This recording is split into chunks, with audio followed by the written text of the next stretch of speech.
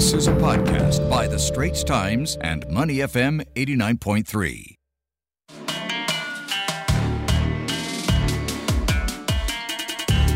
Hello and welcome to this special edition of the Asian Insider podcast channel. I'm Bhagya, ST's foreign editor, and our guest in the studio is ST's Indochina Bureau Chief, Tan Hui Yi. Hui Yi was posted in Bangkok as ST's Thailand correspondent 10 years ago, and around 5 years ago, she became the paper's Indochina Bureau Chief, and she's been reporting on happenings in Vietnam, Laos, Cambodia, Myanmar, apart from Thailand. Welcome to the show, Hui Yi. Thank you very much for inviting me to the show, Bhagya. Well, we're meeting at a time when there's growing discussion about China's presence in the Asia-Pacific. China, of course, is the top trade and investment partner for ASEAN for more than a decade now. Hui, you've had a close look at one aspect of China's presence in our region during a recent reporting trip that you made to Cambodia. I think you've written about visiting Sihanoukville, which is a quiet coastal town that has been completely transformed by Chinese investment. Could you describe for us the transformation that you saw? Well, I visited Sihanoukville in May after its boom and its bust. So I got to see a city that was recovering from the excesses of rapid development over the past 5 or 6 years. So this is an interesting point in the city's history. If I may give some context, Sihanoukville used to be this quiet beachside holiday town for locals and foreign backpackers. It was not yet a city before this huge influx of Chinese investment turned up around 2016 onwards. So from 2016 to early 2018, Chinese invested $1 billion in that city. That's quite a lot of it was in casinos and hotels. But it was not something that local officials were ready for. The local governance systems and the local infrastructure just could not handle that amount of construction, as well as the numbers of Chinese that turned up. There was also an alarming increase in crime. And all that came to a halt in 2019 when Cambodia banned online gambling. Tens of thousands of Chinese left the city, and even more left after the pandemic hit. These people left behind many half-constructed buildings that still stand today. I was talking to this diplomat recently who visited Sihanoukville during the pandemic. He said the streets were so quiet that it felt like some scene after an apocalypse. Thankfully, things are becoming more alive again. Businesses starting up. The Cambodian government just spent over $300 million to improve its roads and sidewalks and wastewater treatment system. Cambodia has also designated the wider Preah Sihanouk province as a multi-purpose special economic zone that is to attract a wider range of investors as well as to make a more sustainable development in the city. The locals that I spoke to there are cautiously hopeful that this will mean better lives in the longer run. But locals, how do they look at the changes that they saw in their city? I mean, of course, this has been a very dramatic time for us all, pandemic providing a very extraordinary kind of intervention in the scene. But how do they feel about, since the time the $1 billion in investment came in, to the point where the boom happened and then the bust that you just described? So what do they feel? What are you hearing from the ground? Well, it's been quite a ride, right? The Chinese investment turned Sihanoukville from this quiet town to a high-rise city with luxury hotels and apartments. It did create jobs. Migrant workers from other provinces came to this place to work in the casinos. Some came to drive tuk-tuks, and others work as food delivery personnel. But as I mentioned earlier, the local infrastructure and the governance systems were not prepared for this huge influx. The roads were small, for example, and they kept getting damaged by these large construction trucks. The local law enforcement officers struggled to cope with the surge in crime, and rubbish accumulated on the streets. And to a certain extent, Chinese investment tended to be insular. So you would see these Chinese-run grocery shops and restaurants serving Chinese clientele almost exclusively, with the Chinese lettering on their menus and on the shop fronts. This alienated the locals. But back then, Chinese workers were brought in to work on these massive construction projects. We could argue that the speed and the scale of these projects required a level of skill and a number of workers that Cambodia just could not provide. But overall, I think that Cambodian businesses felt sidelined. When I was there in Sihanoukville, I tried to ask some of these Chinese shop owners about how they felt, about the situation. And one of them was this woman from Fujian province who owned a small restaurant serving delicacies from her hometown. She hired 2 Cambodian workers in her restaurant, which was about 1 year old, and her menu was exclusively in Chinese. I asked her what she thought about the idea of putting Khmer words on it to reach out to local customers. Khmer being the local language. Yes, the local language. Mm-hmm. And she said something like, this is what she had been meaning to do, but she just didn't quite have enough time. But in the meantime, she had put pictures of her food on the menu so that the people who could not read Chinese could at least know what they were ordering. So in hindsight, I think some of these Chinese entrepreneurs are realizing that the insular style of business is not quite ideal and not quite sustainable. Right. So it's the insular kind of style which primarily created this resentment, apart, of course, from some civic kind of difficulties in dealing with the sudden influx and the pressures that it imposed on them. Mm-hmm. Now, one would think that when more investment comes in, there is goodwill. So you described the excitement in the initial phase at least.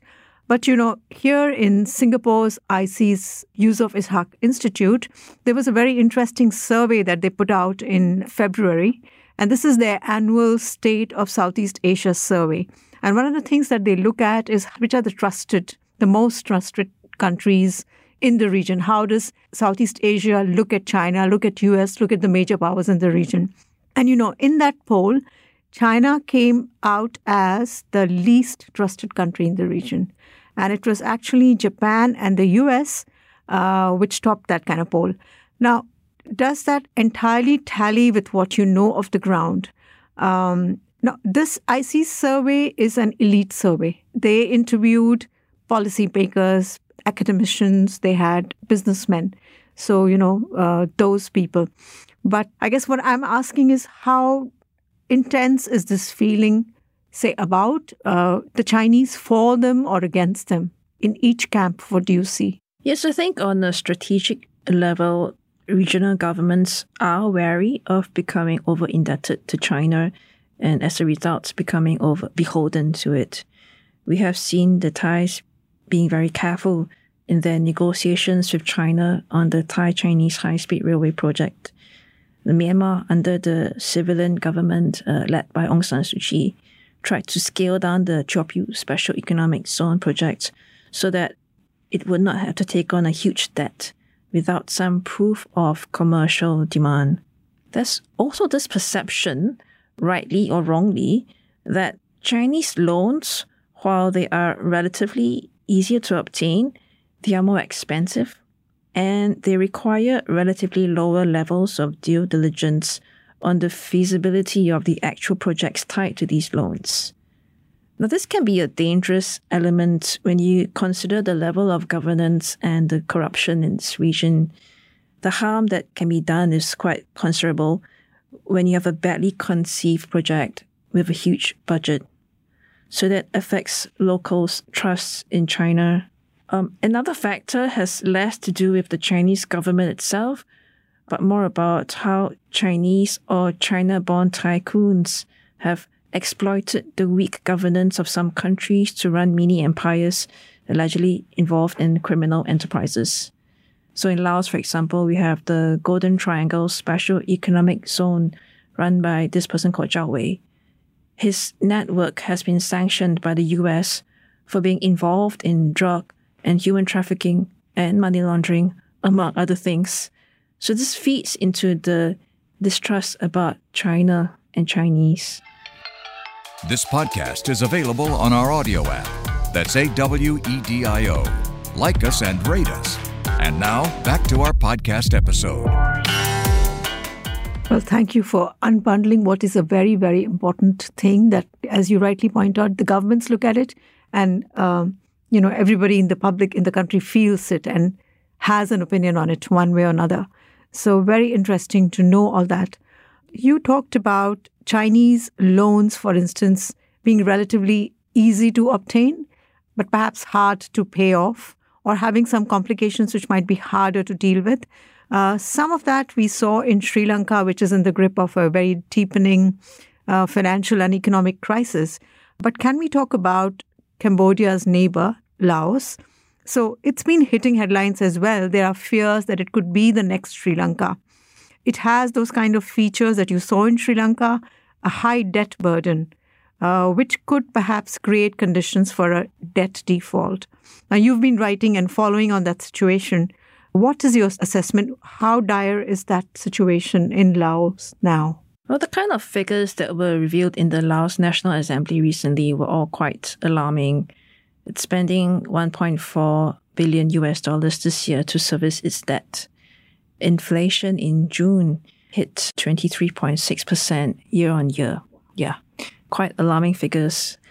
Much of this was due to the loans Laos took on over the past few years to develop projects that could yield exports. But the problems go beyond the loans. There is a great amount of leakage in the system. The Prime Minister recently revealed that nearly all of the 178 state enterprises have made losses over many years. Nepotism is a big problem. And of course, the Ukraine war has worsened the kind of inflation that Laos is seeing. Bear in mind that this was the year that Laos was supposed to emerge from the pandemic. So this has been a huge shock to them. How do people in Laos feel towards Chinese loans and Chinese investments? Well, the locals have some misgivings. For example, because of their past experiences of enduring the pollution caused by some of these Chinese-owned farms. But the impression I get from speaking to officials as well as people in Laos is that Chinese loans and investment are still essential to get the country's development off the ground. So perhaps it seems that they might be willing to put up with a little bit of pain so long as the investments keep flowing. And the question, of course, is what happens when things don't go as planned. And you described for us very well on how things might proceed for the rest of this year. And I hope at some point you can make a trip there and then give us a good report from the ground. We would deeply look forward to that. The other thing, coming back to Cambodia, is, ASEAN chairmanship that it holds. And you, of course, will be there in Cambodia to report about the Leaders Summit that might take place in November. Of course, the last time that Cambodia was in the chair, the news was about how ASEAN had failed to produce a joint communique at the end of the summit, which is a rare event in ASEAN's way of doing things. Now, that failure to produce a joint statement was because there was an involvement of China, specifically with how ASEAN was looking to deal with China's claims in South China Sea. This year, as ASEAN leaders meet again in November, post-COVID recovery and perhaps the Myanmar crisis might be the big issues. The junta, as we know, does have a backer in China. To what extent is that Chinese involvement complicating ASEAN's ability to resolve this issue? Yes, like you said, China, despite what it says about trying to encourage a political resolution in Myanmar, it has been taking steps to normalize the junta's position as the ruling power.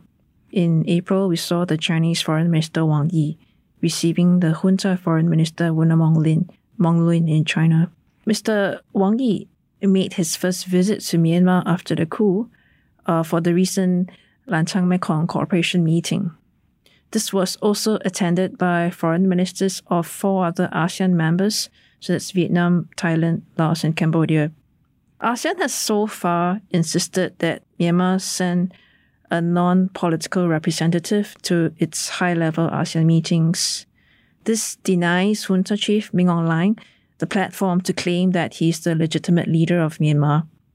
So some would interpret China's actions as trying to split ASEAN, so I would argue that China's actions have merely amplified the existing divisions within ASEAN.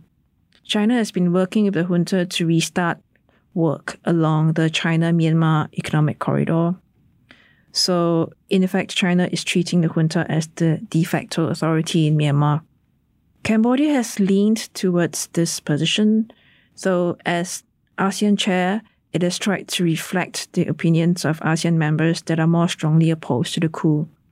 We saw that in the statement by Mr. Praksakon, the ASEAN Special Envoy, when he was appealing against the transfer of Aung San Suu Kyi to a prison compound.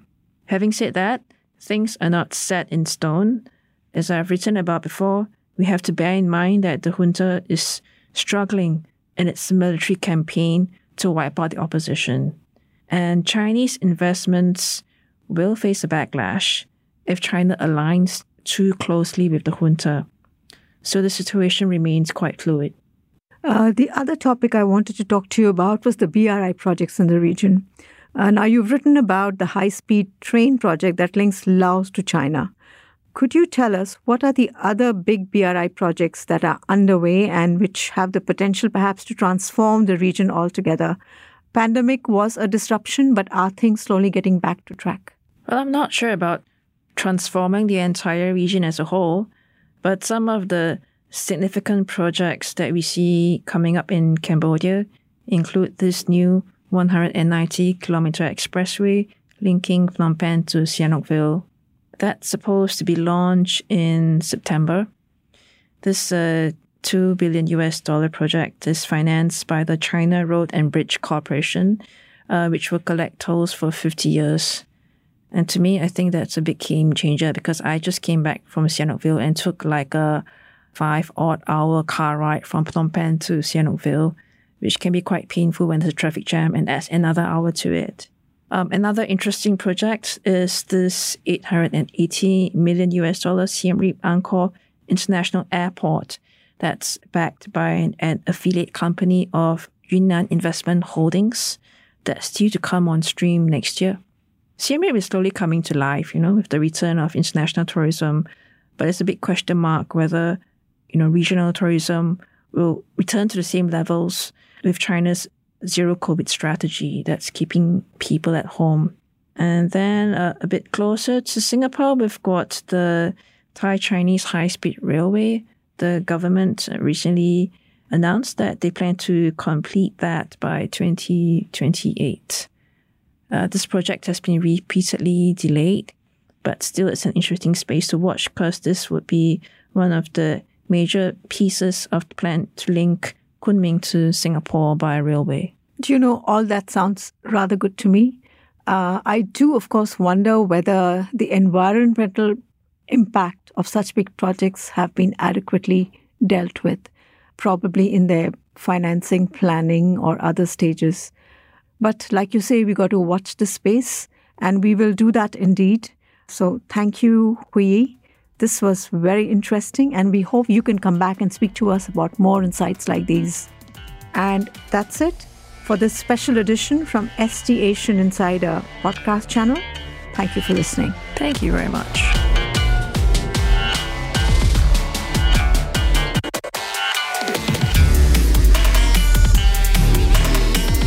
The Asian Insider Podcast channel is also available on Apple Podcasts, Spotify, Google Podcasts, and our audio app. That's AWEDIO.